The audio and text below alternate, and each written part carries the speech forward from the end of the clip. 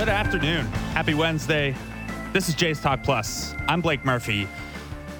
I just did the changeover here in the studio with William Liu of the Raptors show. First time this week he hasn't asked me to come in and do a couple minutes before I do my own new show. But he pointed out correctly that not only have the Toronto Blue Jays not lost since Jays Talk Plus started, they haven't even lost since Jays Talk Plus got announced last week. The Blue Jays win 6-5 last night. It's their sixth in a row, 8th of the last 11, 10th of the last 13. They're up to 28-20. Second in the AL East. Every team in the AL East 5-5 over their last 10, except for the Blue Jays, who are 8-2. So they made up some ground. They've cleared some ground behind them.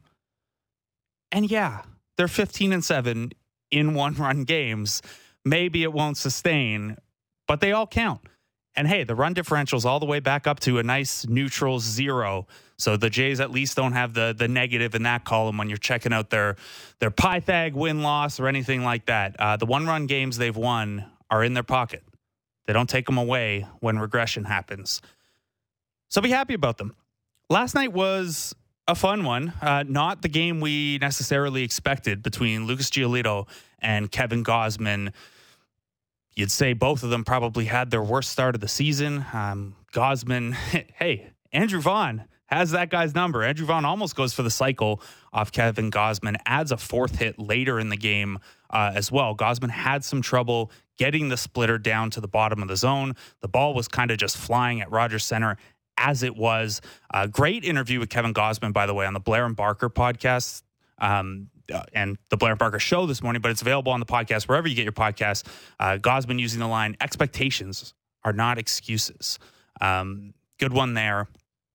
So, Kevin Gausman doesn't have a great start. How did the Jays come out with this one? Well, Alejandro Kirk hits a pair of bombs. Bo jumps all over a changeup once again for an extra base hit. Teoscar Hernandez has his first multi-extra base hit game of the season.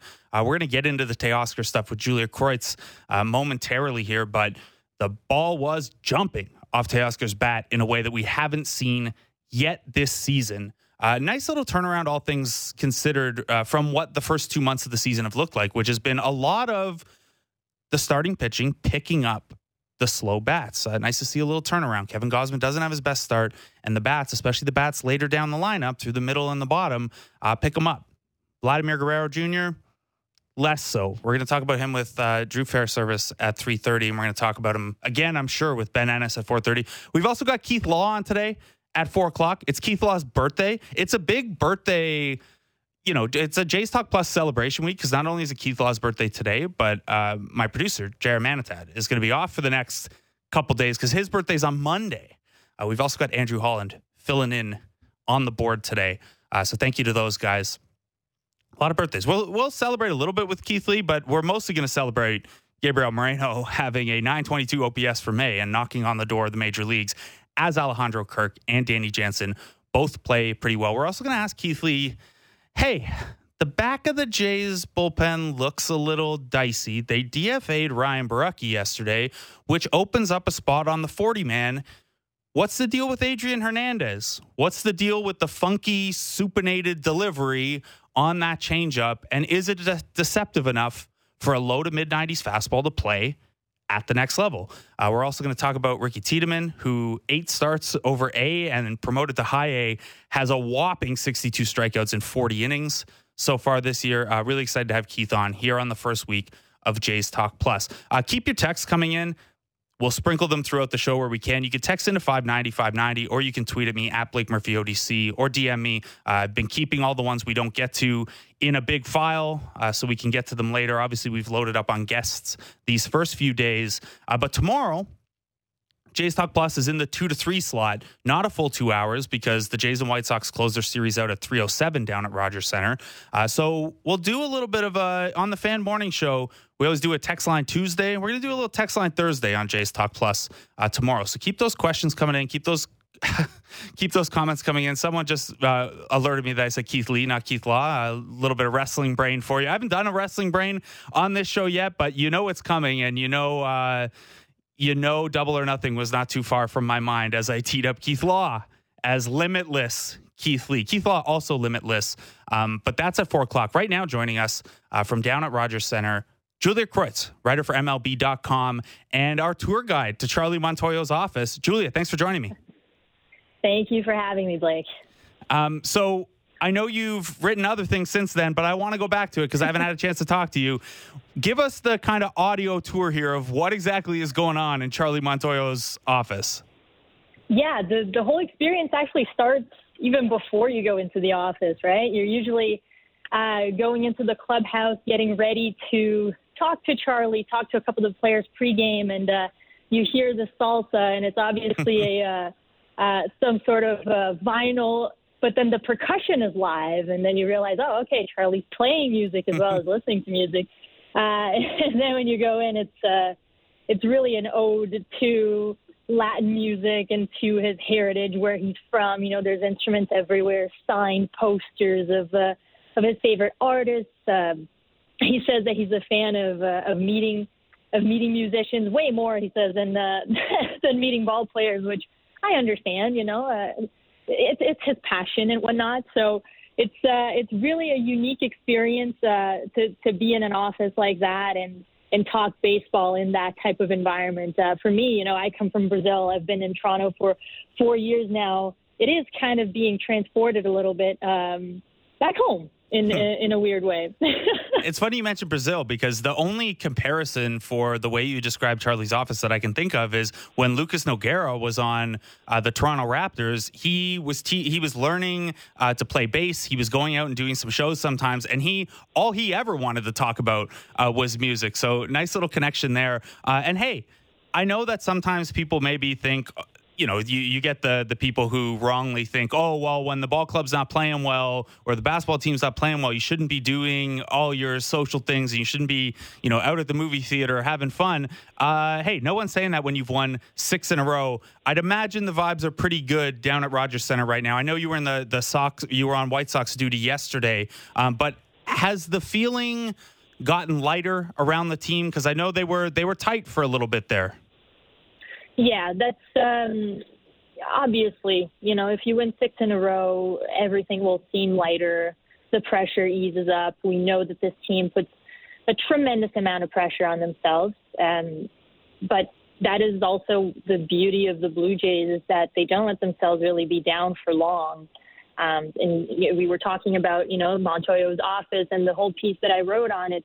He is the one that really puts the emphasis on win or lose, we're going to be the same. I don't want to pass on any stress to my players, and the players don't want to pass on any stress to each other. And I think that is really something special about this clubhouse. They don't let the bad energy linger for too long. And conversely, they're not resting on their laurels either, right? So you're not going to see a team that is euphoric or that is relaxed because they've won 6 in a row. Other than the showers that Vlad is. By the way, Vladimir Guerrero Jr.'s aim on these water cooler dumps is terrible. I know you guys are usually in the clubhouse, not on the field, but just heads up if you're ever out there after a game. That's the only real celebratory part. So a part of this turnaround and a huge part of the win yesterday, Alejandro Kirk with 2 homers yesterday. The Jays are now up to second in Fangraphs wins above replacement. From the catcher position. They're also in second in terms of weighted runs created plus from the catcher position. For anyone listening who doesn't know, that kind of takes all your offensive contributions and adjusts for some things like variance and park factors and things like that to try to put everyone on a scale out of 100. And the Jays catchers have been about 25% better than league average, not just for catchers, but in general. Julia, how are they going to make sure that both of these guys are getting enough time in the lineup moving forward? Because I know generally managers are a little hesitant to have both their catchers in the lineup because it means one is taking up the DH spot, and if you lose your catcher, etc. But Kirk and Jansen have been 2 of their best hitters so far this year. They have, and I think that a good start was optioning Zach Collins, right? If you have 2 of the best catchers in the American League right now, maybe you don't need a third catcher in the roster. So I think that we start there. It's true that Kirk and Jansen have been spectacular. And what do you do, right, when you have that type of a good problem at that position? We saw that when Kirk maybe had to play the field every day a little more because Danny Jansen was injured, his production dwindled a little bit. And so, because obviously it is a wear and tear position, right? There's a lot that goes into playing catcher every day. And so now that he has the opportunity to be in the DH spot maybe a little more, what we're seeing is vintage, old school Alejandro Kirk, just over 300 batting average, really good at bats all game long. He doesn't strike out a lot. And then Danny Jansen is he's been on a tear. I honestly can't say enough good things about his game and his plate approach. So, yeah, it is a type of problem that it's going to have to be on a daily basis, sort of the decisions that you're going to make there. It is hard to see these two guys in the lineup together every game because, like you said, taking the DH position there, it is a bit complicated, but it's a good problem for the Blue Jays to have. Now, I am interested in what's going to happen when a guy like Gabriel Moreno finally gets the call up, and because we know that that's coming. He is just scorching hot in AAA right now, and then that's going to add a new layer to the Blue Jays' decisions at catcher. So that's certainly one of the most intriguing storylines to watch for this team right now. Tonight and tomorrow could be an interesting look at how the Jays plan to handle this in the short term and how Charlie Montoyo plans to deploy them, because Kirk homers twice yesterday. You don't come out of the lineup after a 2-home run game very often, but Danny Jansen has more often than not caught Hyunjin Ryu. And then you have a day game after a night game tomorrow where you probably don't want Jansen catching both of them, or generally that's where teams use a spot to get a guy a day off. So, whether Kirk's in a DH or not is an interesting question tonight. I know we don't have the lineup card out quite yet, but we'll get that later in the show. You mentioned Gabriel Moreno, Julia. He finishes May with a .922 OPS. He only strikes out 11 times for the entire month. What do you think? Like, is he at a point now where he's shown enough and you're just waiting for an opportunity, or is there still more to his game and his growth that we need to see before, he's a lock to be on this major league roster at some point? Yeah, what we've seen from the Blue Jays when it comes to call-ups is they tend to be a little careful, a little more conservative, picking their spots. It's not a knee-jerk reaction to anything. Maybe that's the best way to put it. Moreno's power is just now sort of translating into the AAA level.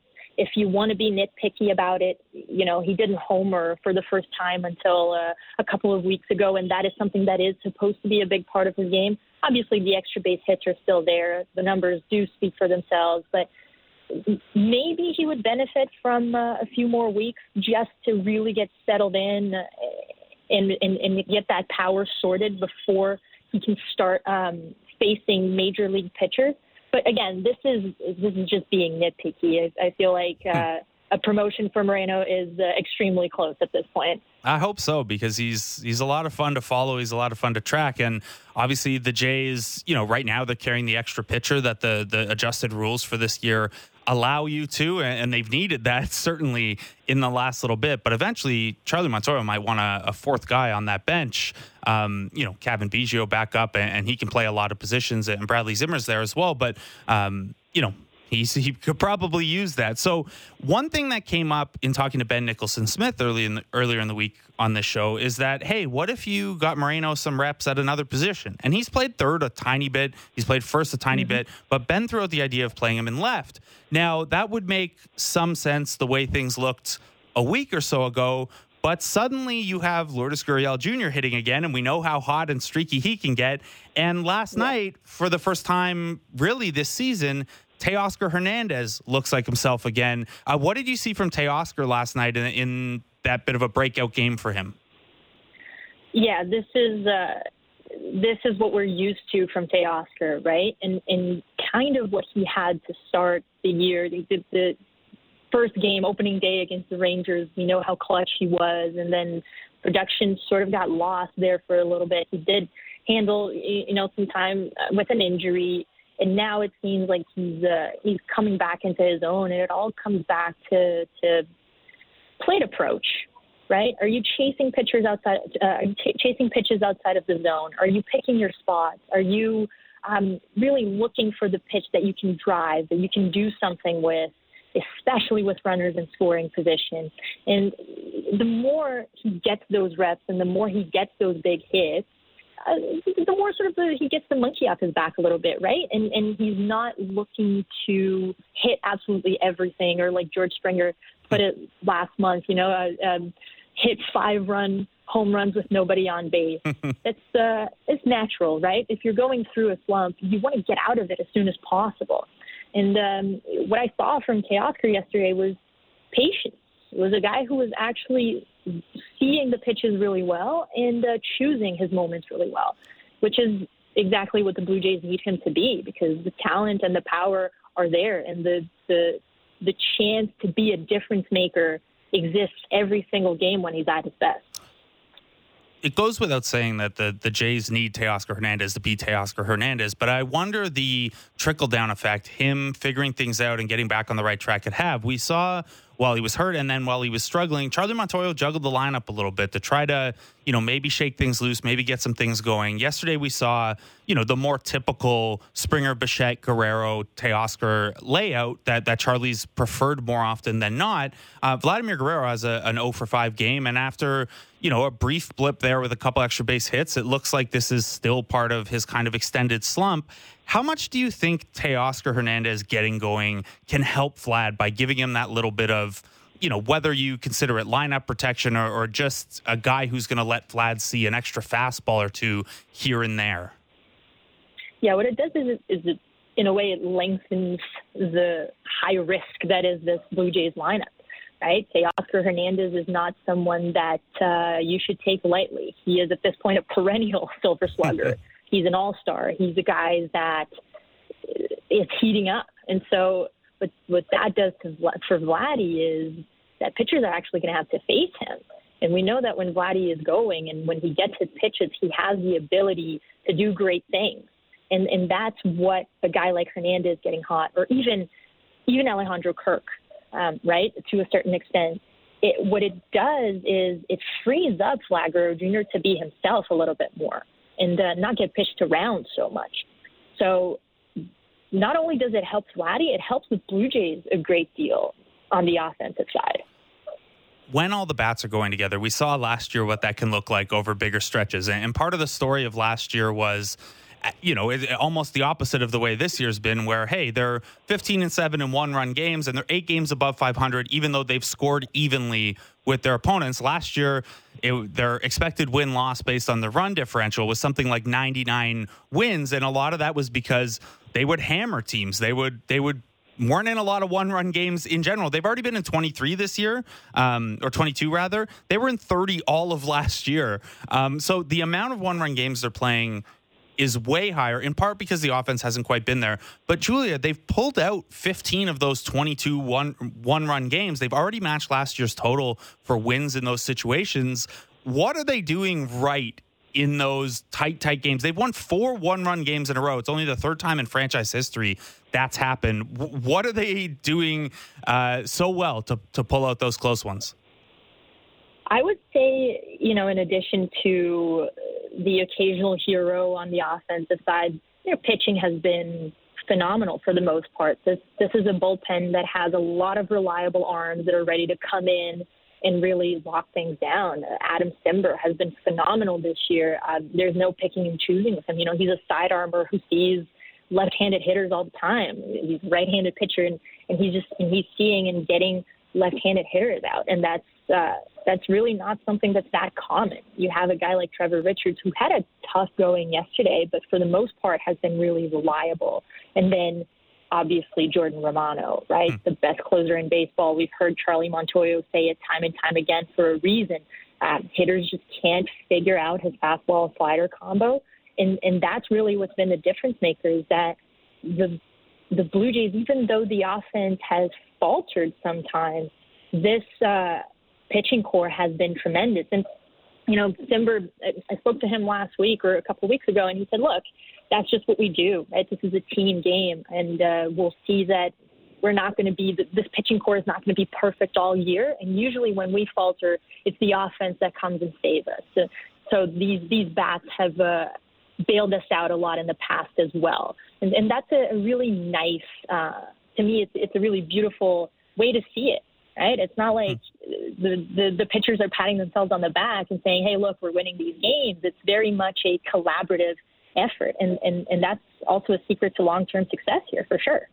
Julia, I don't want to put you on we haven't done a lot of betting content on this show, and I don't know how much we will end up doing, but I have a prop bet for you tonight. I just looked outside and I can see that it's raining. I walked into the studio today. Over under 2.5 times your colleague Keegan Matheson complains about the humidity tonight. Oh my God, I will pound the over on that. Looks like it's going to be a dome closed one, at least the way the weather is right now. Julia, hope it's not too humid in there, and hope you can kind of put headphones in if Keegan gets on about it. Thanks so much for taking the time today. And I'll catch you later in the week. Well, I'll be down there Saturday. So thank you very much. Good luck with everything, and I'll talk to you soon. Thank you. It was Julia Kreutz, MLB.com writer. Give her a follow on Twitter as well, at Julia C. Kreutz. That's Kreuz. Covering the team along with Keegan Matheson for BlueJays.com. She had the road team duties yesterday, so she was on White Sox side of things. And hey, the White Sox side of things is not great right now. They're missing a lot of players.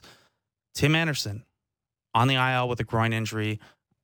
Luis Robert was activated yesterday, but they didn't play him. It sounds like he's going to DH today, but we don't have a lineup yet. And then a handful of other things. Eloy Jimenez on a rehab assignment. Juan Moncada has sat the last 4 games after being activated from the IL. It seems he's not 100% yet. And then Dylan Cease and Kendall Graveman not here due to their vaccination status. So in addition to Graveman, the White Sox also had 2 relievers in Lopez and Bummer go 20-plus pitches yesterday. So a bullpen that's already been pretty shaky on the year could be a little thinner as we head into today. This is also the start of Pride Month, by the way, so happy Pride. Celebrate that. If you're around Rogers Center this weekend, most of the month, but especially this weekend, you'll see lots of Pride Month activations around the stadium, in the game ops and things like that. I mentioned it off the top, but a reminder, Kevin Gosman was on Blair and Barker today, so go check that out, the Blair and Barker Show, wherever you get your podcast. It was an excellent, excellent interview. Keep the texts coming as well, 590-590, or you can tweet or DM them to me and I'll save them in a file. We'll do a little text line Thursday. Tomorrow, we'll sprinkle some in throughout the show. Today, we had one person who didn't sign their name, but they texted in, hey, that means they're 500 in 2-run games or multi-run games. And that's true. They're 8 games over 500. When it's a 1-run game, they're 8 games over 500 overall.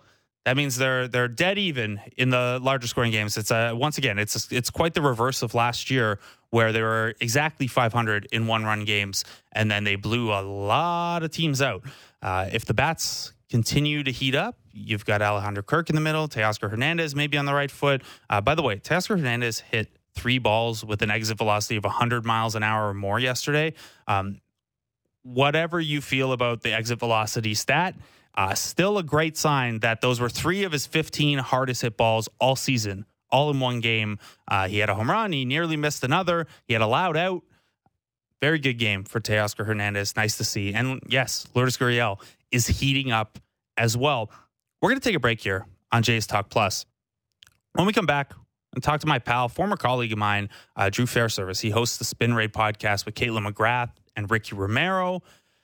We're going to talk about last night's game, and we're going to tee up some of tonight's game. But Drew Fairservice told me yesterday, I asked him, hey, you down to do a little Jays trivia, a little Jays history? And he said, quote, I was born to remember some guys. So we'll remember some Blue Jays with Drew Fairservice next on Jays Talk Plus, Sportsnet 590 The Fan. Everything you need to know about the Blue Jays. Blair and Barker. Be sure to subscribe and download the show on Apple, Spotify, or wherever you get your podcasts.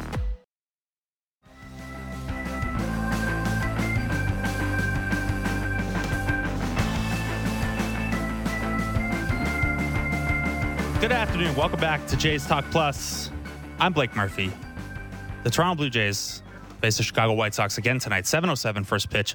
Ben Wagner on the call on the Sportsnet Radio Network, on the game on Sportsnet Television as well. Of course, still no lineup yet. We'll keep an eye on that for you. Yesterday it came out right around 4 o'clock. So we'll see. We'll see what it looks like. It looked pretty good yesterday as the Blue Jays won 6-5, their 6th win in a row. To help us sort through what's going right, and as he's wont to do, what's going right despite maybe some poor process underneath it. It's the host of the Spin Rate podcast with Caitlin McGrath and Ricky Romero, Drew Fairservice. Drew, what's up, man? Blake, it is so good to talk to you today. It's wonderful. I've missed you. We haven't run into each other at the park yet. Are you still playing on Jonah's like actual baseball team where I can come watch you catch a couple innings? No, I play in a men's league in Guelph now. Shout out to the Royal City Baseball League. So I have region. a game in just but a few hours, in fact. Wow. You're going up against the Ryu Kopech battle. I'm not sure there'd be a lot of eyeballs on yours. There don't deserve to be any, quite frankly. It's a rebuilding season for the Brewers, let me tell you. Oh, no. Okay, Drew, so we're going to talk a lot of Jays stuff, but I have a question for you first. Our guy, C. Trent Rosencrantz at The Athletic, talked to Tommy Pham about all this nonsense that's going on with him and Jock Peterson around the Fantasy League. We don't need to rehash that and arbitrate whether Jock was in the right or the wrong with his IL stash. But within that piece, Tommy Pham calls Mike Trout the worst commissioner in sports. What is your worst fantasy commissioner story? What is it where you just kind of roll your eyes at the nonsense being run? This is a guy who's in baseball, who's in a league run by Rob Manfred, and he calls Mike Trout the worst commissioner in sports. That's a high bar. Have you had anything happen to you that matches that kind of bar? I would say that I'm generally pretty sympathetic towards commissioners because I think it is a thankless job often. There's nothing worse to me than when people are overcomplicating, especially the draft process. I would also say that I can imagine Mike Trout being a terrible fantasy commish, because Mike Trout is the kind of guy for which there is only one team in the NFL, right? I can't see him being super engaged if it has nothing to do with the Eagles. He is fly Eagles fly in a way that it makes the fact that he plays for the Angels of all teams so funny, the most kind of dispassionate, not a huge rabid fan base. And here's Mike Trout, this maniac for the Eagles.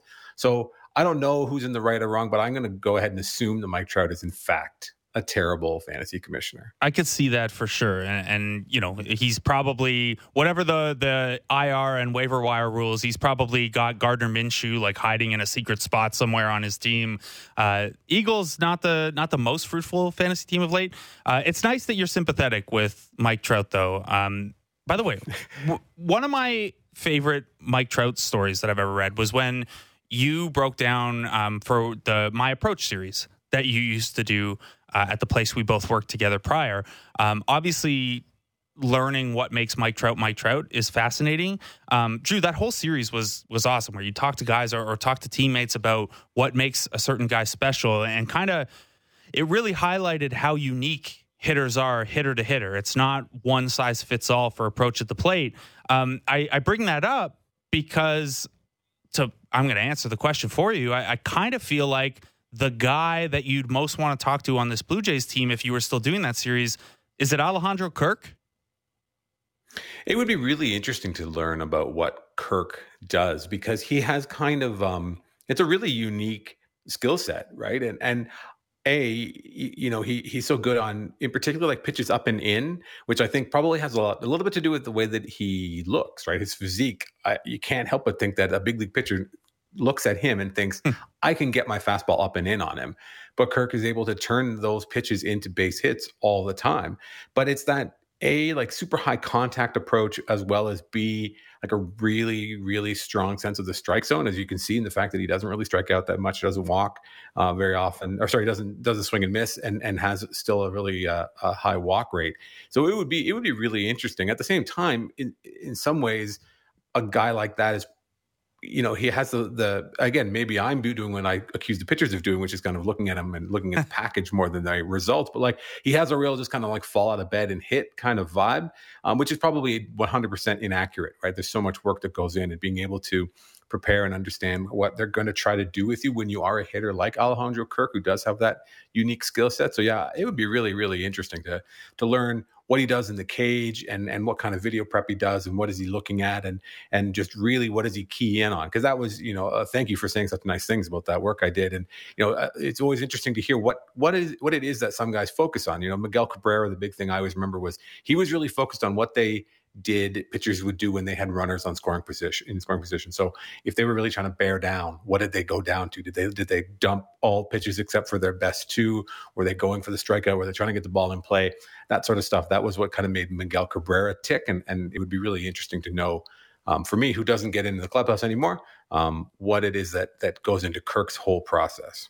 Yeah, and you said, some guys fall out of bed and just hit, and it's true, hitters hit. But the thing that stands out to me most is, you can try to quantify no wasted plate appearances, but for me, it's the criminally low strikeout rate. Like, we're talking, I think it was Chris Black at Down to Black on Twitter posted a list the other day of catchers 23 and under, or up to the end of their age 23 season in recent baseball history, like the last 30 years, and the only catcher with a better strikeout profile than Kirk was Jason Kendall, who is like legendarily, like if he came along 5 years later, he would have been the key piece of the Moneyball book instead of Scott Hatterberg, like Jason Kendall was the strike zone manager walk guy, and Alejandro Kirk is in that kind of territory.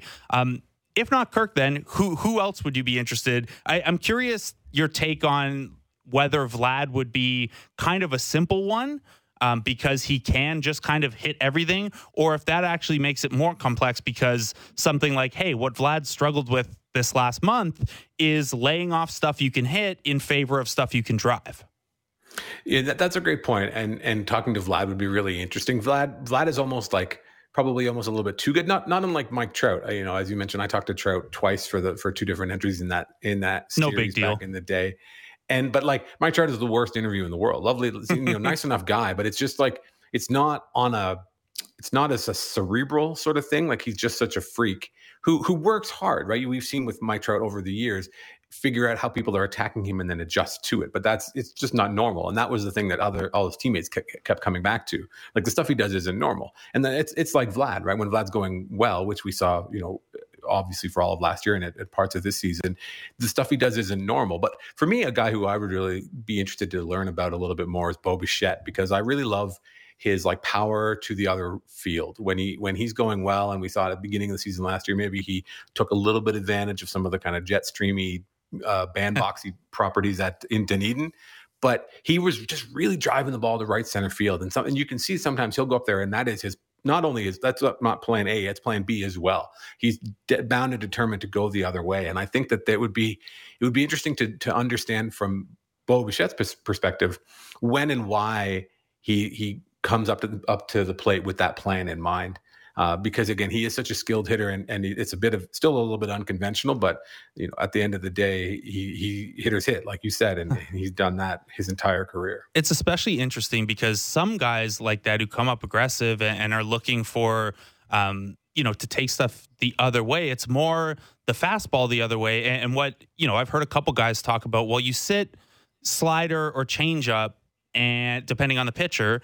And if you are on time with it, you're going to pull it for power. And if you're late, because it's a fastball, maybe you can still take that the other way. And Bo, maybe this is why he struggled with the fastball a little bit this year, is his advanced stuff against changeups and sliders is really, really strong. So it seems like he's going up looking to drive those pitches the other way, when normally, at least you hear more often guys talk about taking the fastball the other way. Bo and Vlad coming up here bring us to a question in our text line, Drew. I think I know your answer to this one, and I don't know if this listener is just trying to get you ranting or push your buttons, but this question comes from Jonah in Toronto. With his offensive numbers suppressed, is it a good time to broach an extension with Vladimir Guerrero Jr.? Would something like 10 years, $250 million satisfy both sides? This is obviously something we could do a whole show on, but quick thought on trying to be predatory with your own guy when he's in an extended slump to get a deal done. I don't know that I'm in a real rush, to be honest. I think I don't know. It's a really difficult question, I think, because obviously you want to keep Vladimir Guerrero Jr. in a Blue Jays uniform for as long as you can. He's the one who I would prioritize. I know there's been a lot of talk about extending Bo Bichette. It's something that our previous conversation notwithstanding. I think that Vladimir Guerrero Jr. still knows what he is capable of, and the free market of baseball certainly knows of which that which Vladimir Guerrero Jr. is capable of. So I don't know that you're going to get much of a deal, much of a discount, but I'm sure that those conversations are ongoing. And if now is the time, if maybe a little bit of fear, a little bit of doubt starts to creep in, and you're the Blue Jays and you're looking to save a few pennies down the road, well, more power to you, I guess. But in the end of the day, I think they're going to want to make a deal that's going to make everybody happy, and he's not going to sell himself short because he's spent 6 weeks rolling over on breaking balls away. He's still who he is, and I'm sure in time, when he just kind of dials those a few little things in, and like you said, pitches he can hit versus pitches he can drive, another adjustment, another step in his kind of maturity and development will make a huge difference, and we'll see him raking in the middle of the Blue Jays lineup again. Yeah, my concern with Jonah's question would be you risk ticking him off where he's like, I know I'm Vladimir Guerrero Jr. I know I'm going to start hitting better again, and the next 4 months could look like last year looked, and then you've got lots of time because of the ARB process to smooth that out, but you've already got Bo Bichette a little upset at the lack of even real extension talks and the raise off the minimum salary that he rejected in the offseason. No, don't give me the raise, to send a message. So maybe you don't want to push those buttons. Drew, last night, the Jays, despite an 0 for 5 from Vlad, Teoscar, Kirk, a bunch of other guys get going, and they win that 1-6-5. Charlie Montoyo goes through 5 relievers in that game because Kevin Gausman has what's probably his worst start of the season. The splitter's not finding the bottom of the zone. A little bit of hard contact there from him. Balls flying around the Rogers Center yesterday. So to get through to the end of the game, Charlie goes to Trevor Richards. Richards gets in a little bit of trouble, in part because he's getting, kind of batted ball misfortune. Adam Cimber comes in and gets them out of it. A little bit of good fortune there, where this is the Jays special now of, hey, throw a runner out at second before the guy can cross home plate. And then he goes Garcia, Merriweather, Romano, 7, 8, 9.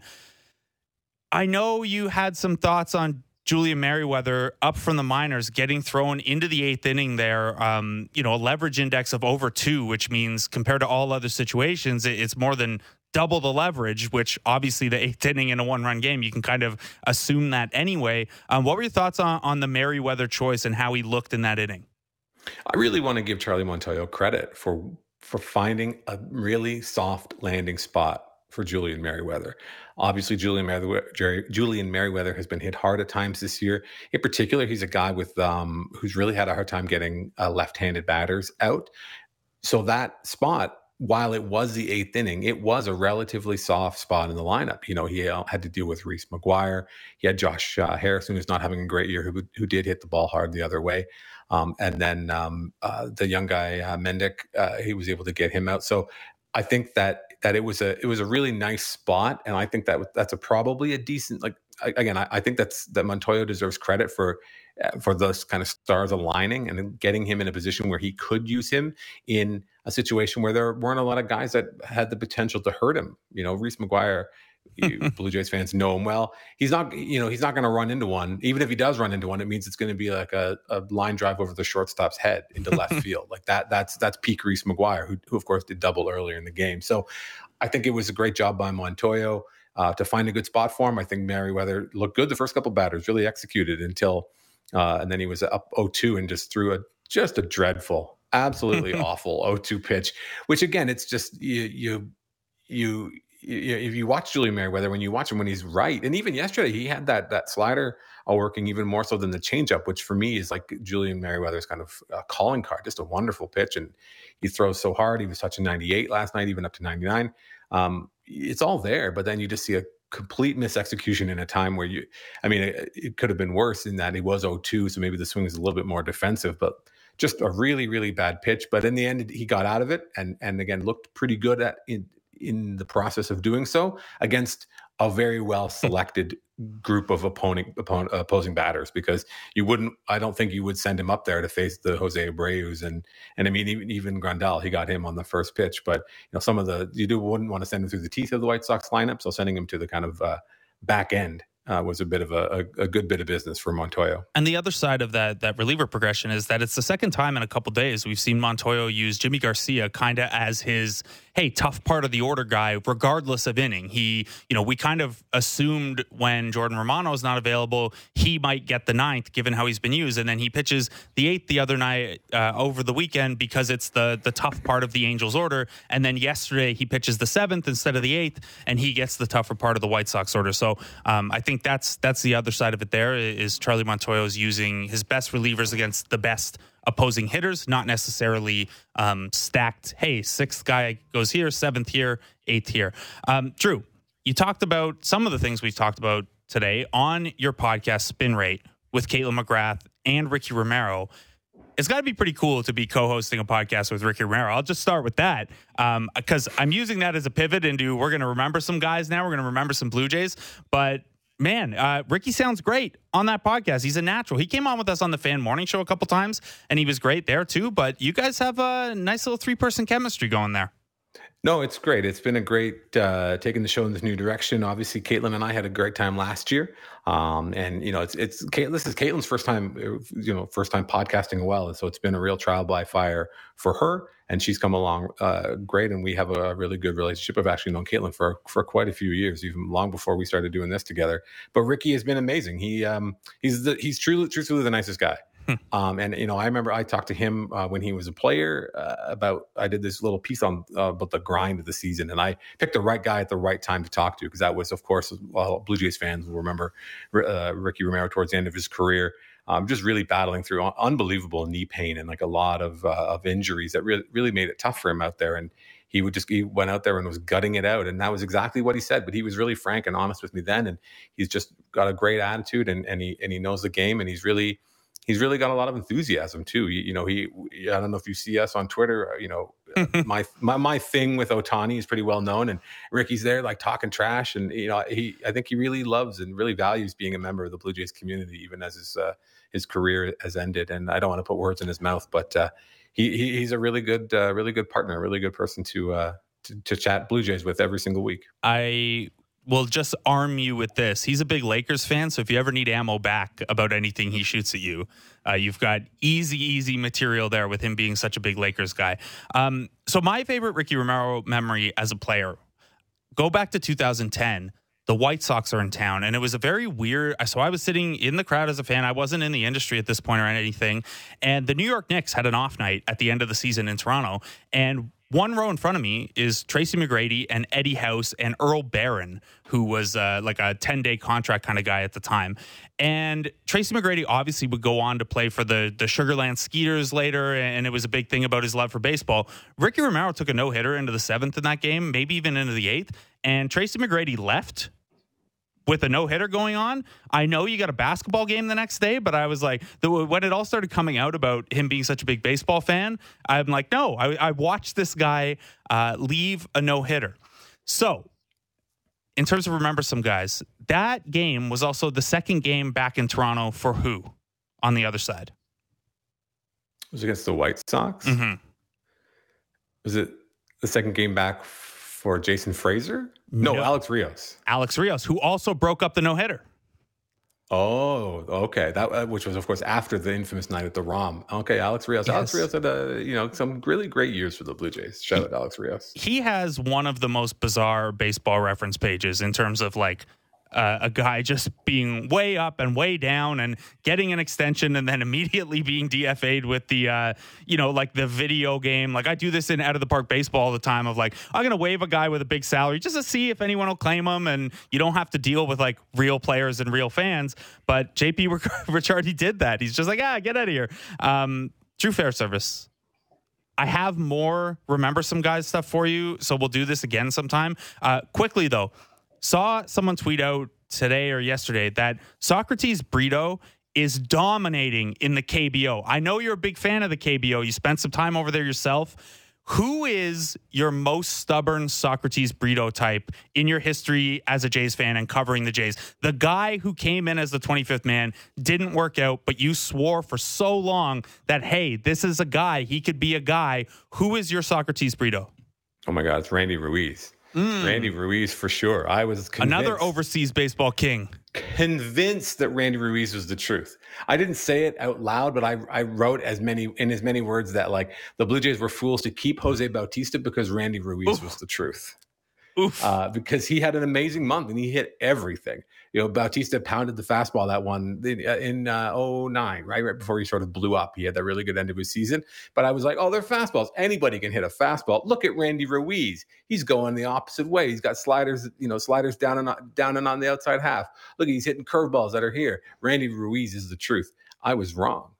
Thank goodness. I was so wrong. And Jose Bautista was so right. That's a good one. There's text those in. We'll come back to this another time too. Maybe we'll do a little bit of it tomorrow. Or hey, we'll wait until Bradley Zimmer maybe it gets sent down or something like that. But let us know who your Socrates Brito is, the end of roster guy that didn't work out, that you swore was going to. He was going to be a guy, and maybe you still believe, as I do with Eric Thames, who was my version of that, and who is now no longer in the Oakland Athletic system. Drew Fairservice, thanks so much for taking the time, man. Love to remember some guys with you, and we'll do it again sometime. Thank you, Blake. I will look forward to it, and I will remember all the guys I can manage. Yes, nobody better at going through Jay's history than Drew Fairservice of the Spin Rate podcast. Follow him at Drew Groff on Twitter. We have a Toronto Blue Jays lineup for today. George Springer taking the day off. So Santiago Espinal leads off. He's followed by Bo Bichette, Vladimir Guerrero Jr. at first base, Teoscar Hernandez in right field. Batting fifth, answering our big question, Alejandro Kirk back in at DH. He'll probably catch tomorrow because Danny Jansen will have caught 2 in a row, and tomorrow's game is a 3 p.m. start. Generally, you see the other catcher catching those situations, but Kirk, being as hot as he is at the plate, gets the DH day. Lourdes Gurriel Jr. follows, hitting 6th in left field. Matt Chapman 7th, Danny Jansen 8th, and Raimel Tapia gets the start in center field, batting 9th with Springer getting the day off.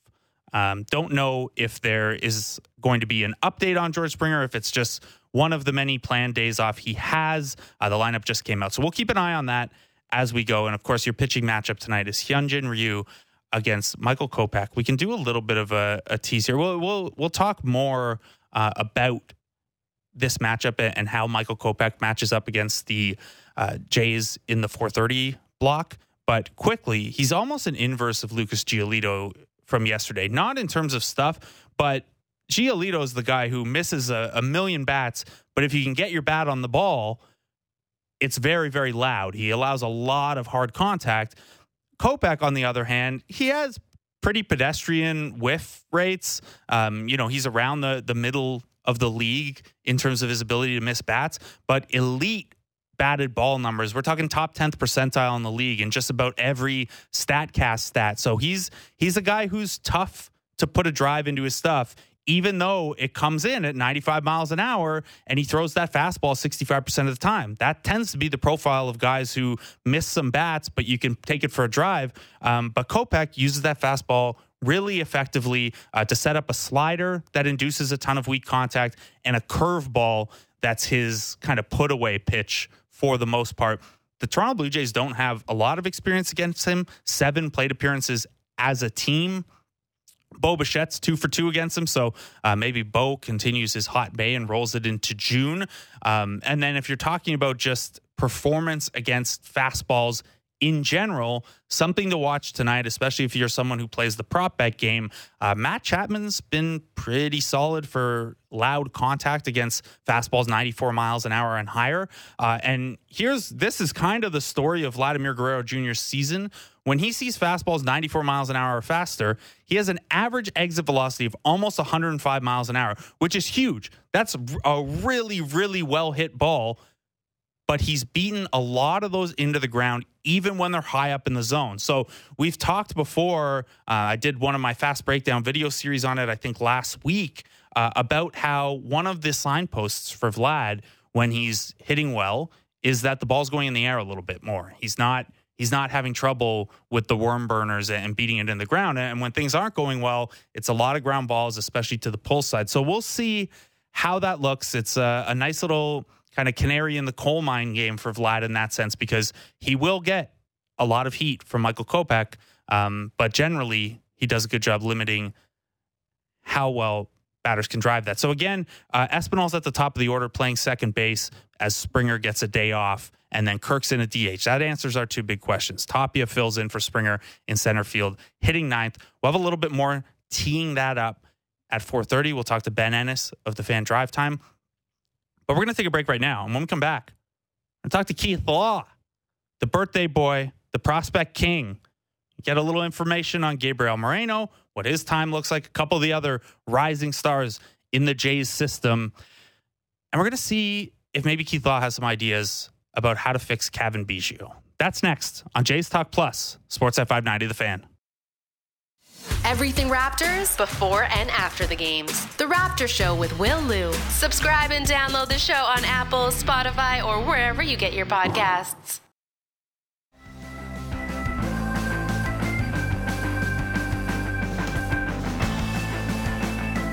Welcome back to Jays Talk Plus. I'm Blake Murphy. Give us the old subscribe wherever you get your podcasts. It's under the Blue Jays Talk banner. You will, of course, have Blair and Barker post-game tonight for Blue Jays Talk. As usual, get your calls and texts ready for those guys. 590-590 on the text line. We're joined now, someone who's going to answer every Blue Jays fan's biggest question of late. What's the deal with Gabriel Moreno, and how close is he? We're joined by The Athletic's Keith Law, also of The Keith Law Show, author of Inside the Game, a guy who has exquisite music taste as well. Keith, good afternoon. I'm used to doing a morning show. Good afternoon, Keith. Good afternoon. I thought this was entirely a music conversation. Yeah, we can. I was originally going to play you in with some Little Sims. I know that was your favorite album of last year, but we've got a little custom music done by a friend of mine from a punk band here called Pup, who, by the way, check out if you haven't checked out before. So we use that instead. What let's stay on music just to start, but what's I went through your 2021 albums list, and we have a lot of overlap there. What's your favorite album from 2022 so far? It's funny. I had been thinking about that the other day because there's a lot of praise for the new Porridge Radio album, and I just can't with the way she sings. It's horrible. It's like, Feral Cats or something. I just cannot. It doesn't matter if the music's interesting. She just lost me. And obviously there's a lot of talk about the Kendrick Lamar album, which I think I appreciate more than I like. Like, I understand why people praise it. Would I actively choose to listen to that album? I think probably not. It just doesn't quite. It's a little harder to find, but it certainly doesn't quite do it for me. I might actually go with The Overload by Yard Act, which is a British kind of post-punk band, very Gang of Four, Wire influenced. Slightly snotty, definitely left-leaning. The lyrics are not always precisely in time with the music, but that's kind of by design. And for whatever reason, that sort of music has just always appealed to me going back, 25, 30 years now. And it's going to turn a lot of people off, but I love it. I think they're funny. I think they're witty. And I think the music really works. Great. It sounds like if the band Idols were actually good is the way you see that up there. It's funny. Idols, another band I can't get into. Critics love them. But they signed Crows to one of the Idols members has a record label, and Crows was maybe their first act, certainly the first big act. Crows put out a new album in late March or early April that's really good. And every time I listen to Crows, I think, yeah, they're way better than Idols. This is just backwards. The other thing I thought about playing you in with, Keith, was Happy Birthday. Happy birthday, man. Thank you. I appreciate it. Doing anything special? 7 squared today. Oh, wow. I'm not seeing the actual. I'm going to use scientific notation here to make myself seem younger. There you go. So we're just going out to dinner. The 5 of us will go out to dinner down the street tonight. It's a school night. And it's the last for my daughter who's in high school. It's the last week of classes. Wow. Next week it's finals. So she's pretty tied up right now. Awesome. That's exciting time for you guys. Well, happy birthday. Let's pivot into some Jays stuff. The big question, obviously, right now, he's rocketed up prospect list. He's very near the top of yours. He just had a 922 OPS for the month of May. Just how impressed have you been by Gabriel Moreno and his continued progression at AAA this year? I'm not shocked for 2 reasons. One is specific to him, and I should clarify too, I have not gotten to see Gabriel Moreno this year. He played briefly near me. He's had 1 series near me, and I was out of town pretty much the entire week doing amateur stuff. So I will get him at some point soon. He's going to be in the Futures game also. If he's not in the big leagues by then, he should certainly be in the Futures game. I'm not shocked because this is the hitter we thought he was. Ton of contact, good plate discipline, not a whole lot of power. That's basically what we're seeing from him so far in AAA. And a super advanced hitter for his age. That's kind of been his rep since he was about 18 or so. Also, just in general, I don't know what's going on in AAA. They weren't supposed to be using a different baseball in AAA than they were in the low minors. I actually have a request into Major League Baseball for a comment on this. But let's just say lots of guys are hitting better than expected at AAA. I wouldn't say he's hitting better than expected. I think he's doing just what we thought he'd do. I would be more concerned if he were underperforming because it seems like so many other guys are getting to AAA and performing extremely well this year. If he had taken any kind of step back, I'd be a little bit concerned. But he's done exactly what we want him to do. It's like I said, it's a ton of contact. It seems to be good quality contact so far. Some power is going to come. I'm not worried about the fact he's got one home run on the season. He is also just 22 without a ton of experience. There will be some more power down the road. Not 20 homer power, but enough power for him to be the kind of above average everyday player that I think he's going to be. You mentioned the advanced approach, 7 walks to 11 strikeouts for the month of May, which for an underage guy at that level is pretty impressive. I'm not worried by what you said about the offensive environment at AAA. I thought that we, as a Toronto Blue Jays media, were past this when they got out of the PCL, when Vegas was no longer the AAA team, because right. I bid on that PCL inflated pump fake so many times, and I'm not ready to go back there, Keith. No, I don't want to either. I thought we were done because last year, for listeners who don't know, one of the big problems we were having is that anybody doing any kind of evaluation for teams or folks like me who do it full time on the media side is that they were using one baseball all the way up through AA and a different baseball in AAA in the majors. So you would see players perform at what appeared to be one level up through AA, get promoted to AAA, and suddenly, for hitters, they would appear to have gotten a lot better. For pitchers, they would appear to have suddenly gotten worse. And it was really just the change in baseball and takes some time for guys to adjust to that. Edward Cabrera with the Marlins, good example of a guy I'm really high on as a pitcher who dominated all the way up through AA and got to AAA and suddenly had some trouble. He really had trouble throwing his changeup. And when he got to the big leagues, ended up having an extensive conversation with somebody at Major League Baseball to say, look, I think you're mischaracterizing these pitches. Either that or your baseball's screwed up. So I just try to keep in mind what we're seeing at AAA. I don't think this is true in Moreno, but in a lot of cases, we need to at least take a step back and say, hey, is this real or is this a different baseball? There's a player, not really a huge prospect, but in the Orioles system who seems to have cut his strikeout rate dramatically going to AAA this year. I'm not buying yet. I'm going to wait and see if he does that over a longer period of time. Does that continue when he gets to the majors? Or is this just a guy who's a little older, taking advantage of the fact that pitchers are having trouble with the Major League Baseball at AAA? This is, it's funny to think that this is actually, it's not funny, it's frustrating, but the fact that this is actually an issue in the sport, I know that in basketball you use a different 3-point line in college or whatever, but that's been consistent and known enough at least that we can account for it and adjust for it. And I'm now thinking what if in college or the G League they used a different weight to the basketball, but they didn't really tell you and they didn't really let you know ahead of time how to translate that. It's a weird situation. Well, we have it in all our amateur players use tin bats, right? We a huge problem in the amateur draft is trying to figure out, can this guy really hit or is it just because he's using a metal bat? That's why we love going to see players in the Cape Cod League or with Team USA or the Canadian national team or the Canadian amateur teams that come down to Florida in spring training. We love watching those guys. If you're going to use a wood bat to hit, we want to see that because that's what we use in pro ball, not those fake things that they use in college and high school. Yeah, but it's good to know that those college and high school guys can be good slow pitch players if they don't make it past single A or whatever. They have a great fallback option. Okay, so let's get back to Moreno just a little bit. There's been some talk here in Toronto, in part because they're running a thin bench, in part because they carried 3 catchers a lot of times in the past handful of years. Where do you stand on, especially for a guy as young as Moreno is for AAA, the balance of getting everyday reps at AAA right now, even if he's ready, versus, hey, he could maybe help you win right now at the major league level, but he's only playing, say, 3 times a week? I would not call him up to play 3 times a week. I just wouldn't do that to any hitter, but particularly a guy who's as inexperienced as he is. Moreno's missed a lot of time in his pro career due to injury and obviously due to the just completely lost 2020 season. So I would not want to take him and put him in an environment where he's just losing more at-bats. Just from a developmental standpoint, very, very few hitters have gone on to have successful careers where they've missed a lot of at-bats. Usually that's due to injury. You know, Josh Hamilton's the one who comes to mind as the extreme outlier who missed basically 3 years, came back, turned into an MVP level player. He is 1 in 1,000. And as much as I like Gabriel Moreno, I don't want to bet he's that guy. But I also think they could cycle some of these guys through, right? You have the DH spot to play with a lot of the time. You could cycle certain guys through there to get more at-bats for different guys.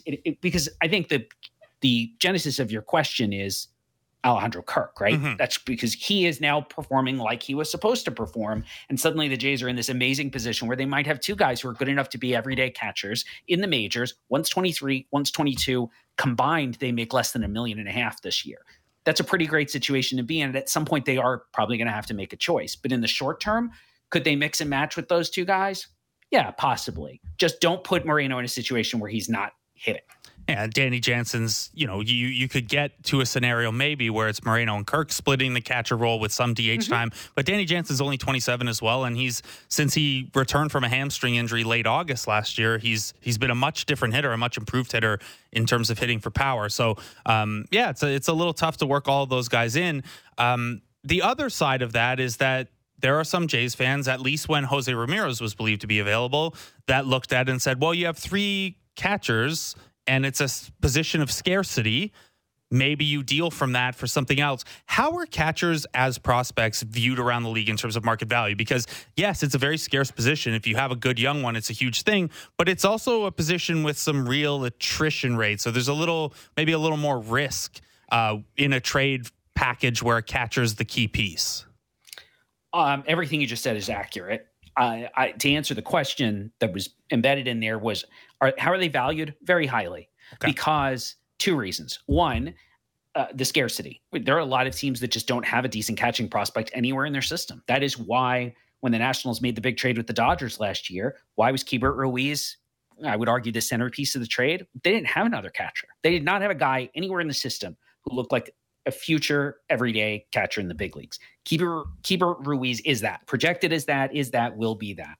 And so you can build a trade around a guy like that relatively easily, especially if you're trading with a team that has that lack, that has the absence. As they say, if you don't have a catcher, you're going to have a lot of pass balls. And so teams are pretty keen to make sure they've got multiple in the system if they can. I mean, the A's have Sean Murphy in the big leagues, who doesn't really make any money yet. I think next year will be his first decent payday in the majors. And they were still willing to take Shea Langeliers in the trade that sent Matt Olson to Atlanta, where he was probably the best prospect in that deal. I think in Oakland's eyes, he was the most valuable prospect in that deal. And they just, for their perspective, it's more, this guy's really valuable. We'll just take him. We'll figure it out later. If that means we trade Sean Murphy in 2 years because Langeliers is ready to take over and we're Oakland and we don't pay anybody, sure, great. But you're always in a better situation just adding the most value. And whether it's Moreno or Kirk, I really don't think they're going to trade Moreno. They could trade Kirk at some point. He's pretty valuable. He's valuable because he can catch. He's valuable because he puts the ball in play a tremendous amount and does it pretty hard. I would be more inclined to trade him than Moreno almost entirely on body, just physically. Who do I think is going to hold up better for the next 6 years as a catcher? I'm taking Moreno. That's fair. We're talking to Keith Law of The Athletic and The Keith Law Show, author of Inside the Game and Birthday Boy. I want to do a couple other quick hits from you from the Jays system. A name I've kind of become enamored with, and even more so now that after the Ryan Baracchi DFA, the Jays have an open spot on their 40-man. Adrian Hernandez, 18 innings pitched over 2 levels this year, 27 strikeouts. Small sample, but he's ironed out some of the platoon split issues we saw before. What have you seen from Hernandez, or what can you tell us about Hernandez, particularly with respect to that weirdly delivered changeup? I'm still not even sure how to describe how he delivers that. Like, I think his arm supinates instead of pronates is the way to describe it. But what do you I'm trying to figure out how to do that with my arm. Yeah, it's uncommon, but that changeup or screwball, whatever you want to characterize it as, it looks like it's been really, really effective over AA and AAA this year. Yeah. Now, again, I have not seen him, have not seen the AA, AAA club. The AA club, same thing, just waiting for them to come down near me. For listeners who don't know, I live in Wilmington, Delaware. So there are several Eastern League teams nearby. I let New Hampshire come down to me to see them. The big thing you mentioned is the platoon split issues.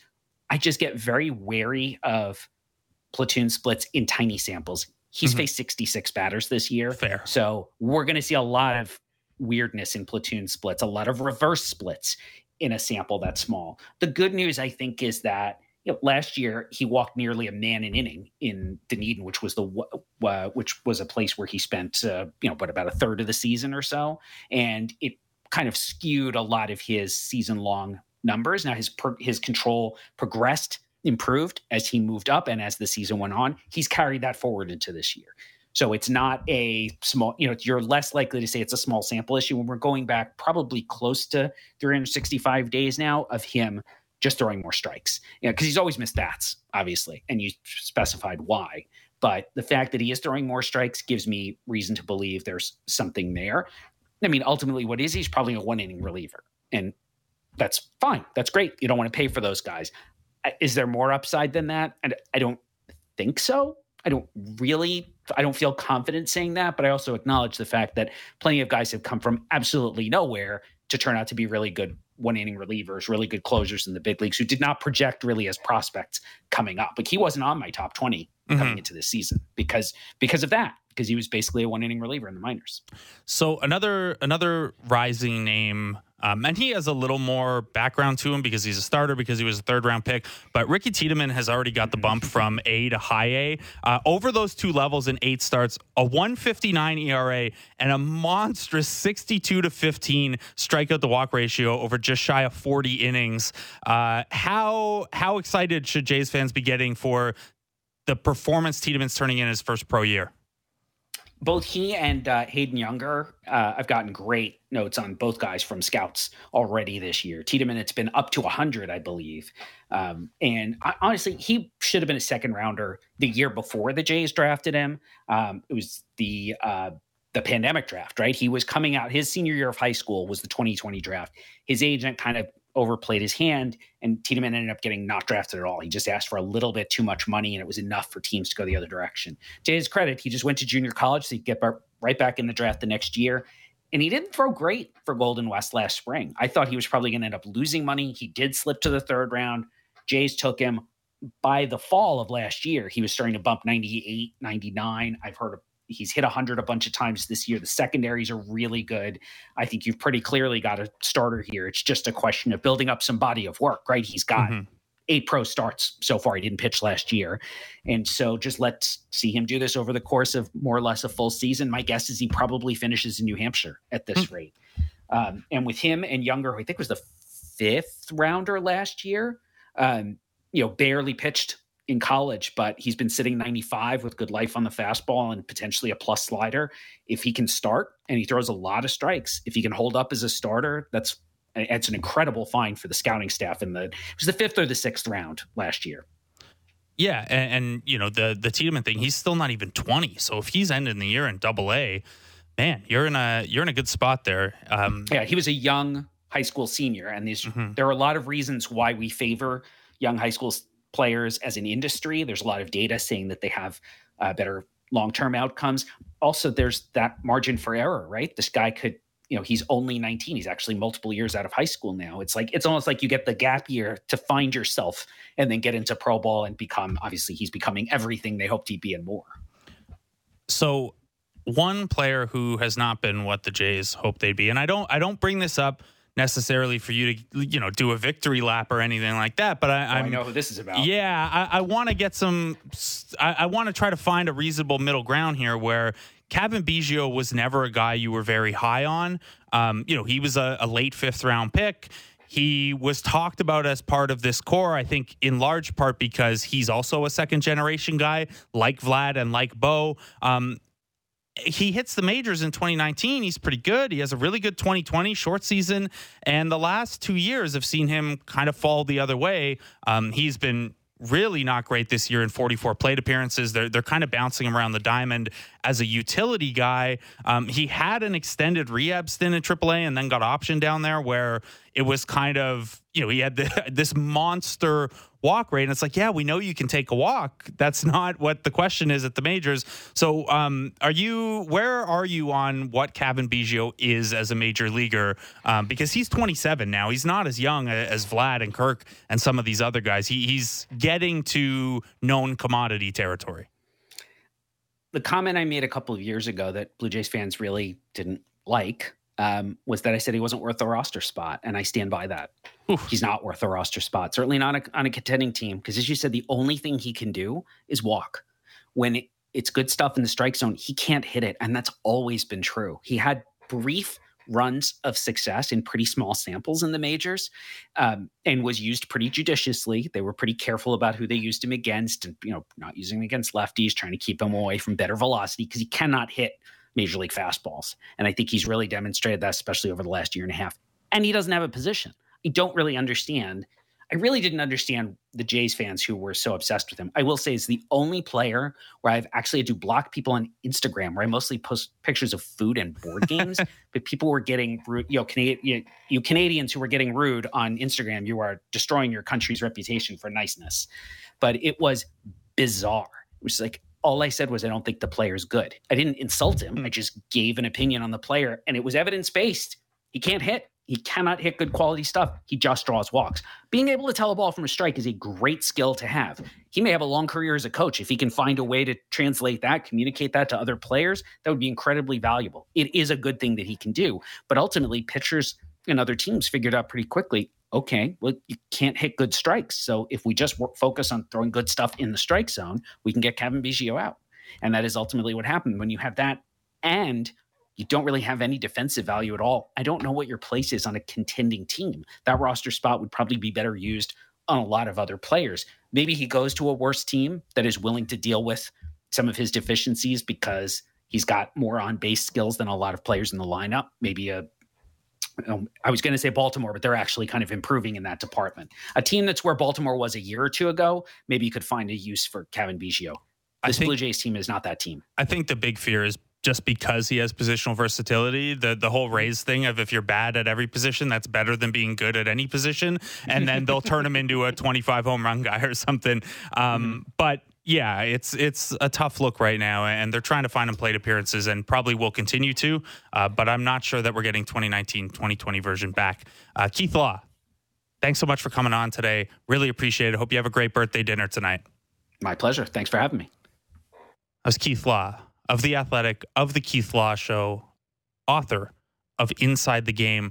Some fun stuff there on Ricky Tiedemann, Hayden Younger, Adrian Hernandez, and yes, Gabriel Moreno. There's a text in the text line. This person didn't sign it, but he draws the comparison here of people talking about the Jays needing to trade a catcher to moving Aaron Sanchez to the bullpen in 2016. And I certainly understand if you're getting a little annoyed at taking a positive like having depth at a scarce position and trying to find ways to alleviate that. But the Jays are also in a window right now where they expect to contend. So if that's something that can improve your major league ball club in some way, you kind of have to at least look at it theoretically. If you don't want to do that, though, hey, it's still great to have a guy like Keith Law on to tell you all the good things Gabriel Moreno's doing, how advanced his approach is for his age at AAA, and how confident he is in how Moreno is going to grow as a defender, given his body and his athleticism. Little update here. I read the lineup out earlier. George Springer was not on it. Raimel Tapia is in center field and hitting ninth. Santiago Espinal at second base and leading off. It's a non-COVID illness for Springer. He'll be at the ballpark per the beat writers around the team, tweeting out the updates there. And one other update, since we talked about it with Drew Fairservice briefly, per Andy McCullough of The Athletic, Mike Trout declined to comment on Jock Peterson's violation of their league rules and if he's a bad commissioner or not. He said, quote, "Every commissioner I know gets booed." as the commissioner of my 15 or 16 year running fantasy football league with my buddies from home, I can attest that there's no winning as commissioner. But at least no one has ever called me the worst commissioner in sports like Tommy Pham did to Mike Trout. Let's take a break. When we come back, we're going to pull Ben Ennis from the Fan Drive Time into the studio half an hour early. They're on 5 to 7, but he's going to come on with us and help us tee up Jays Sox Game 2, Hyunjin Ryu against Michael Kopech. That's next on Jays Talk Plus, Sports at 590 The Fan.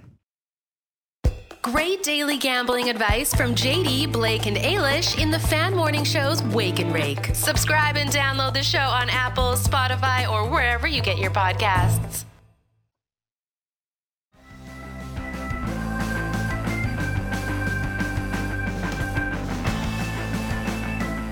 Welcome back to Jays Talk Plus.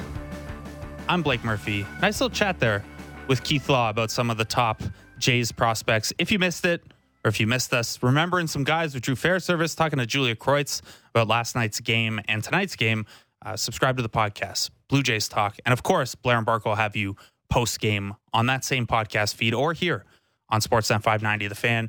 First pitch goes tonight at 7:07. Ben Wagner on the call on the Sportsnet Radio Network. It's Hyunjin Ryu against Michael Kopech. That song coming in said, good arms versus bad arms. This could be a good arms versus good arms. We'll see. One of the big stories tonight, the White Sox, who are a fairly pedestrian offense, they hit lefties hard. And Hyunjin Ryu has been a little up and down this year. To help us tee this one up, he's in a little early from the Fan Drive Time, Ben Ennis. How are you, buddy? I'm doing great. I'm just thrilled as all heck to be on Blue Jays Talk Plus. It's much better than Blue Jays Talk, right? Because it's plus. It's got the plus, yeah. Correct. But although it's not a plus in that it's a plus in that it's adjusted for league average. Okay. So they've told me, it's you have to be exactly league average, or the stat JT plus as a stat doesn't make sense. So I can't be above average, but I also can't dip below. So. All right. So this is Blue Jays Talk Plus 100. Yes. All right. Yeah, this is supposed to be the benchmark of this is average. Yeah. If you're better than this, you're in good shape. If you're worse than this, get off the station. I like that. Yeah, we're doing all right. So Ryu's on the mound tonight. Mm-hmm. This is not a White Sox lineup that you'd be particularly worried about. They haven't had a great season offensively anyway, and then they're missing a handful of names due to injury and illness and a number of other things. Hyunjin Ryu has had a better ERA over his last couple starts, but they've been short starts and he's dealt with some trouble and stuff. Where are you on Ryu right now? Because it's been hard for me, at least, to get a feel on my own confidence level with him game to game. Oh, it's very low. No, I have no problem gauging my confidence level on Hyunjin Ryu. I have a very accurate, I think, perception of what he is right now, which is a guy who got 2 swings and misses through his entire last start, throwing 89, right? Yeah. I will be paying attention to the fastball velocity. It's not like a Jordan Romano, hey, is he throwing 94 and not 97? But it's, are you throwing 88 and not 89, 90? And I know, at the conclusion of his last start was talking about the elbow being an issue for him. But this is 100% now a guy that you're just hoping and praying gets through 5 innings without throwing the game away at that point. 6 would be an absolute treat. But yeah, and against this lineup of just all righties and future Hall of Famer Andrew Vaughn, I don't know. Yeah, I think it's if you're the Blue Jays and you have expectations of extending that winning streak, I think you should think about getting to Michael Kopech, which is not all that easy. No, it's not all that easy, and it's a very different challenge than Giolito last night, who they did a good job against, but Kopech's a lot of soft contact instead of hard contact, and maybe misses fewer bats, but a different approach for sure. So that White Sox lineup, by the way, they crushed left-handed pitching on the year to the tune of a 120 WRC plus, about 20% better than league average overall when they're facing a left-handed pitcher. But Tim Anderson is on the IL. Eloy Jimenez is on a rehab assignment. Juan Moncada is going to miss his 5th game in a row. Still not entirely sure why they activated him off the IL to not play. AJ Pollock is back tonight and leading off. He's a guy who's had a little bit of success against Ryu in a pretty big sample. Ryu's had a lot of sample against this White Sox lineup, but it's all chunked up into little guys, except for AJ Pollock, who was in the NL West at one point. Pollock's hit him pretty well over a larger sample. But that White Sox lineup is Pollock, Andrew Vaughn, your guy. The reason I'm going down to the park tonight, I had to scramble. I'm like, I got to see Andrew Vaughn. That guy, like, I kid about the future Hall of Famer thing, but Tabby was talking about it on the broadcast, and you just look at the at-bats he had against Kevin Gausman. Was it 11 pitch at bat or something like that? And then he laces the double to left field. Like, that guy looks totally legit in his plate appearances. There's pedigree here. He was the number 3 overall pick not all that long ago, 2019. He didn't have the greatest of rookie seasons last year. He hit 235, but sometimes it takes guys a little bit. And one of the most encouraging things, even when he was having a shakier rookie year, was he wasn't striking out a ton. And if you can draw walks and not strike out a ton when you're not hitting all that well and you're a rookie, I think that bodes pretty well for where you're going in your career. It's the same reason that, we're Alejandros. That's correct. I want to just refresh the record that I was on Good Show at one point when that was first becoming a thing, and I was in. I was one of the original Alejandros. But that's one of the things that you're encouraged by with Alejandro Kirk, too, is that there's no wasted plate appearances, right? Even when he slumps to start the season and doesn't have an extra base hit for an entire month, the process is there, and he's not striking out a ton. What's been the most impressive part of we'll get back to the White Sox lineup in a second, but what's been the most impressive part of Kirk's season to you so far? Well, that he started off, he was never having a bad offensive season because he had a bunch of infield singles. I think he had 5 infield singles. It was insane for perhaps the slowest Blue Jay, although Danny Jansen isn't all that much faster, if he is faster at all. The easy thing to say is actually the defense, right? Because I've never been a guy that said his defense can't play in the major leagues, although there have been some people have been very curious about whether he'd be good enough defensively to be even a 50-50 split guy behind the plate. And he's been certainly more than that, stealing a bunch of strikes at the bottom of the zone. No, you know what he is? He's the same thing he's always been forever and ever and ever in the minor leagues, in the major leagues. He's just been a hitter. He's been a guy that's had he has a long enough track record now in the major leagues to say this guy's a 350 on base. And there's a little bit of pop in that bat, as we saw yesterday, obviously. Also, it's kind of curious the way the balls are flying recently. Oh, yeah. I've done this in our Wake and Rake segment on the Fan Morning Show, where we make some picks for the night, and I've looked at the trends in I can't say for sure it's the baseball data, but it sure looks, if you were looking for evidence that they've done something to revert back to the other baseballs, there's a split at the end of the 5-week mark of the season, right, where the home run per fly ball rate has gone from about 10.1% to almost 12%. That's not a huge jump in terms of how many home runs you're going to see. You're talking about an extra 2% of fly balls leave the park, but that's a pretty big jump. Oh, yeah, it's massive. No, I wouldn't be at all surprised if, they've changed the ball or changed the setting on the humidor, whatever it is, and good on them because, Matt Chapman kind of wishes they had done that a couple of weeks ago, and guys still hard luck when it comes to the number of outs he hits into. But no, it just and especially that Kirk fly ball to left field, right?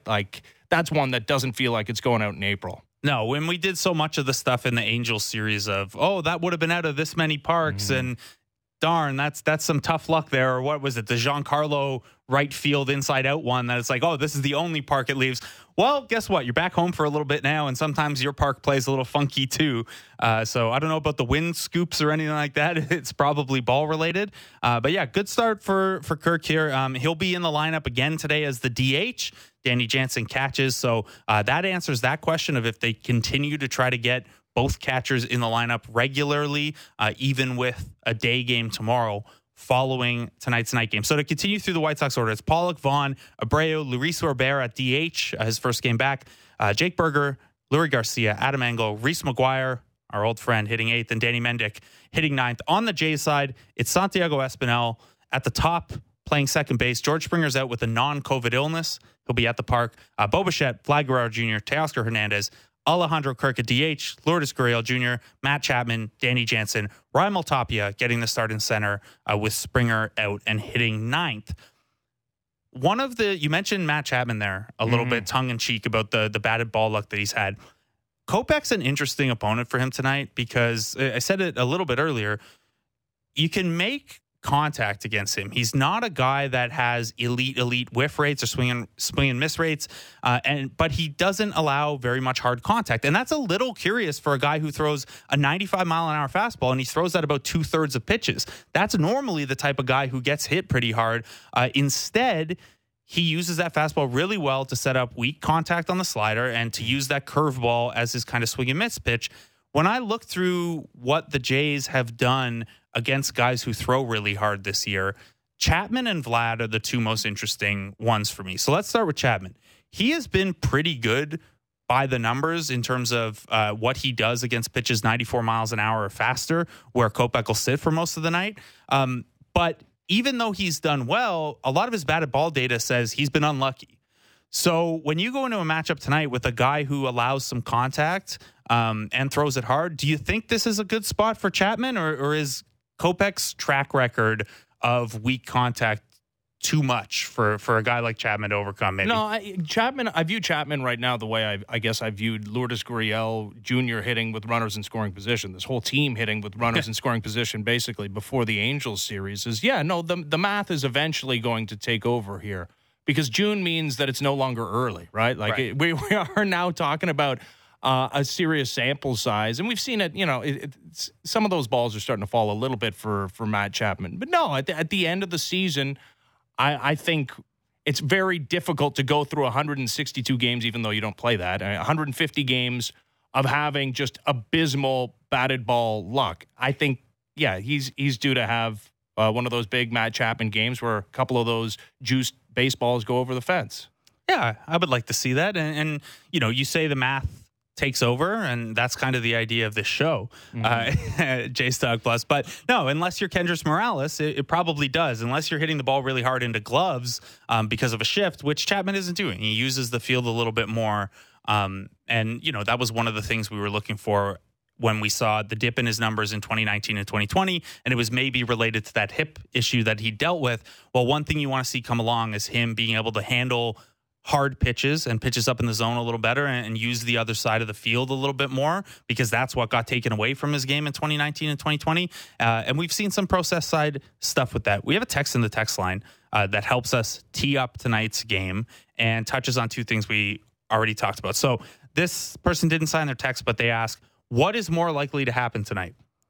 Alejandro Kirk homers again, or Hyunjin Ryu is out of the game before the end of the fourth inning? Well, okay, I feel like I already took my shots at Hyunjin Ryu, who, by the way, it was not that long ago that this guy was better than serviceable. Like the first half of last season, he was better than serviceable. He was good. He looked like his normal self opening day of last season, and then I guess you can go through the aging process very quickly over the course of a season, because by the end of it, he was rightly removed from the rotation, put on the IL, and then, fingers crossed, put him back into the rotation, and this season's been a carryover to that. So, if I was actually, had to put down a hard-earned dollar, I would say the guy who just hit 2 home runs yesterday, probably not likely to hit another home run, his third in 2 games today, and the guy who was already lifted from the rotation this year for perhaps a made-up injury, might not go the distance. I would probably wager on that. Yeah, against the guy with a big old home run per fly ball ratio of 0% on the year. Hasn't given up a homer yet, Michael Kopech. That's messed up. That is. I mean, we saw Gausman give up only his second yesterday, but that's against, again, future MVP Andrew Vaughn. So hold on. He's given up 2 home runs and he has a walk now. So what does he have? 4 walks? 5 walks, I think now. Okay. I think he walked a 5th guy yesterday. All right. So I think if you can keep those 2 numbers pretty close, I think you're doing a good job. Yeah, and that's the difference with, a guy like Kopech. He does walk a fair number of guys, and that's another area that the Jays can maybe make a little hay tonight, is that as they've turned things around a little bit here, the walk rates come up. And that's, they faced some pitchers that were having control issues, and they got deeper into some bullpens against the Los Angeles Angels. But that's what you got to do. That's the important thing. And I think that's when you look at, hey, what does a good Matt Chapman night look like? And it's usually that he's getting deep into counts. He's making pitchers work. He leads the team in pitches seen per plate appearance. What does a good Santiago Espinal plate appearance look like, especially at the top of the order, where we know one of the things that's valuable about that slot is the longer you can go, the more pitches Vlad gets to see before he gets in there. And there's sometimes the trickle-down effect from Springer having really good at-bats at the top to Vlad's performance. And then down in the order, can you just not have empty plate appearances? Well, Michael Kopech has walked 12% of the batters he's faced this year. So there is some opportunity to do that if you can be patient enough. The hard part is that, it's hard to be patient against a 95-mile-an-hour fastball that he's putting around the zone and you think you can hit. Well, and this is not exactly the most patient team in Major League Baseball, though. But recently, like you've seen, at least I've seen a better process, especially Lourdes Gurriel Jr. laying off some pitches yesterday. Bo Bichette even takes a walk, which used to be, you would celebrate with your friends and family when that happened. No, this is still a team that's going to make its bones offensively by swinging the bat. That's what they do. They're not going to be a bunch of Aaron Judges, where they really do combine the on base with the slug. This is a team that needs to swing through its offensive struggles. But yeah, you really cannot. And Vlad is the prime example of this. No matter how great a bat to ball contact hitter you are, you cannot overcome swinging at a ton of pitches out of the zone, which the process has been a lot better recently for this team. Yeah, and, Vlad's still struggling a little bit with the laying off the low and away stuff, but as a team, it's trended in the right direction. And obviously, yesterday you see Teoscar Hernandez, whose, process wasn't necessarily as bad as it just the results weren't there, but he has 3 balls that he hits 100 miles an hour faster. He's only done that 15 times all year, and you have him have his first multi-extra base hit game of the season. We're 2 months in here. I know he spent time on the IL. I'm glad you mentioned Gurriel, too, because he has 6 hits and 3 walks over his last 4 games. Mm-hmm. We know him more than anyone. He's streaky. He's going to get cold. He's going to get hot. And by the end of the year, you're probably going to be around the same numbers. Where are you in terms of, hey, we're a couple years in with this guy. This is 5th season. Are you trying to figure out what's at the root of the cold streaks and hot streaks? Or are you just kind of riding the waves of Lourdes Gurriel Jr. at this point? No, I think there's very few Mike Trouts in the world. Not a lot of them. I think this is generally the way that most Major League Baseball players go through a 162-game season, and it stands out when you get off to a slow start, which he tends to be like a slow starter, right? And of course, it was September last year where he went totally nuts. And yeah, you're right. Like you can pencil him in for like a 780 OPS by the end of the year. That's just what he does, right? Randall Grichuk, same sort of deal. When he was a Blue Jay, it's really the best attribute you can have as an offensive player in baseball, in my opinion, is consistency. But there's very few that are capable of doing it, right? Like night in, night out, put together 4 great plate appearances, and, end of the week, your numbers are consistent week after week after week. And basically, I'm describing one person, and that's Mike Trout. The rest of the thousands of Major League Baseball players, they have their hot streaks and their cold streaks, and you hope that the hot streaks align at the right times. And that for this team will be at the end of September and into October, perhaps deep into October. But I don't think there's anything abnormal about Lourdes Gurriel Jr. with the way he runs hot and cold. I think there's a lot of Major League Baseball players that are like that. Yeah, and we see it. You move around in the box a little bit. You change something with your approach. You change your discipline profile. You start. One of the things that helped Bo Bichette turn it around, I think back to that Reds series where he sat slider that whole series pretty much. And, he had a nice hit off of a changeup last night, which he's also done really well against over the last 2 years. So, maybe he's just not a fastball guy, but the better recognition of, hey, I'm going to sit on a pitch that I'm waiting for and I can drive it in a certain location. That's a hard thing to do, but yeah, you make those adjustments. It's the same on the pitcher side where Barrios will have a couple good starts and then he'll lose it, and then you look back, it's like, well, should you have moved him on the mound? Who knows? It's the same with Ryu where, yes, someone texted in, and again, they didn't sign it, but that he only has 2 earned runs over 11 innings his last 2 starts. And that's true, but there's more going on than just the earned runs in those games. You got something on that? Well, yeah. No, again, that is true. And you know what? He's all about results, okay? And if he gets results, that's all that matters, right? That's most people, they don't look any further on the Baseball Reference page than the line score. And why should you? Because, Yeah, I mean, that's what happened, right? This is the thing is the line score, wherever we are in terms of baseball stats and analytics, the triple slash line for a hitter is still the best description of what happened. Yeah. And an ERA for a pitcher. This is why I actually, for pitchers, prefer Baseball Reference wins above replacement to Fangraphs wins above replacement because Baseball References for pitchers is what happened. Yeah. And Fangraphs is what should have happened. Right. It's like, well, okay, at the end of the year when I'm talking about Cy Young candidates or whatever, I don't care what should have happened. Yeah, but Kevin Gossman leads in Fangraphs WAR among starting pitchers by like a win and a half, I think, because his FIP is ridiculous. Okay, well then I'll change my mind on that by the end of the year. No, I will say, he's 0.7 ahead of course, this is, it's early season when the name behind him is Martin Perez, who is striking out fewer than 7 batters per 9, but is somehow smoke and mirroring a 1.42 ERA. Michael Kopech, not far off of that either. He has been excellent to start the year. The Jays will see him tonight. Again, George Springer off with a non-COVID illness. So Espinal's leading off and playing second, and Raimel Tapia, bottom of the order, playing center field. That game goes at 7:07. Ben Wagner will have the call on the Sportsnet Radio Network, and it'll, of course, be on Sportsnet Television as well. Blair and Barker have Jays Talk post-game, so keep an ear out for that and subscribe to the Blue Jays Talk podcast. Tomorrow, as a heads up, I'm already canceled. This show will not take place 3 to 5 because the Toronto Blue Jays play at 3:07. We'll be here for a 2 to 3 pregame show, and then that'll roll over into the Jays game at 3. Ben, any bold predictions for tonight? Anyone you think matches up well with Kopech or on the other side matches up well with Ryu? Well, I mean, I would just, again, bet against the things that are going against math right now. And eventually, like, Vlad is going to go back to get on a hot streak, I suppose. I would bet on a breakout at some point for him. I would also, again, like, I don't feel good about this, but this really feels like a horrible, horrible matchup for Hyun-Jin Ryu.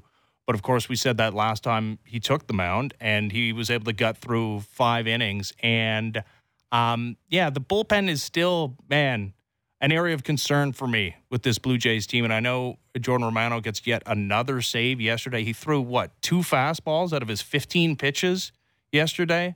Would like to see the normal Jordan Romano if he ends up in a save situation again today. Of course, the Blue Jays would like to keep him away from back-to-backs after he went 3 straight in the Angels series. But, I think the bullpen, if I was going to point to something that I was most curious about, concerned about, wishing Tim Mesa was back, it would be the Blue Jays bullpen. Yeah, I'm fascinated, and I talked to Keith Law a little earlier about Adrian Hernandez, who's been missing a ton of bats at AAA. I'm fascinated by the element of that Baraki DFA that there's an open 40-man spot now. And, hey, Hernandez is Rule 5 eligible after the season anyway, so you're going to have to put him on that 40-man at some point, but maybe they play the waiver game and address it that way.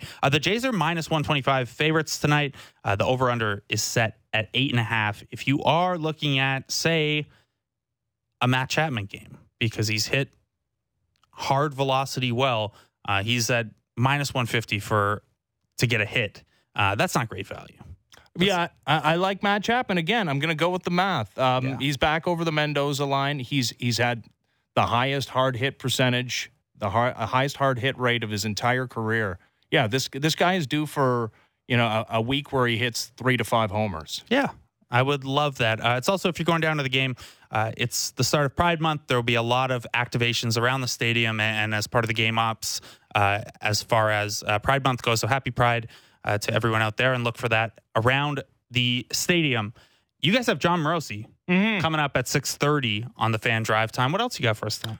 We got Adnan Virk also awesome at 5:30, who saw Top Gun Maverick, which apparently is, I don't know, you listen to people talk about it in terms that are like Godfatherian, like it's like people people love this movie, and I think people know what it is, which is not The Godfather, but they talk about it as if it's like the greatest movie ever made. So I'm interested to hear what Adnan has to say about that, and then we'll talk sports as well. I have not seen that. I meant to ask Keith Law earlier. He recently rewatched all the Bond movies and like ranked them with his wife. Okay. I didn't get into that with him. I kind of ran out of time.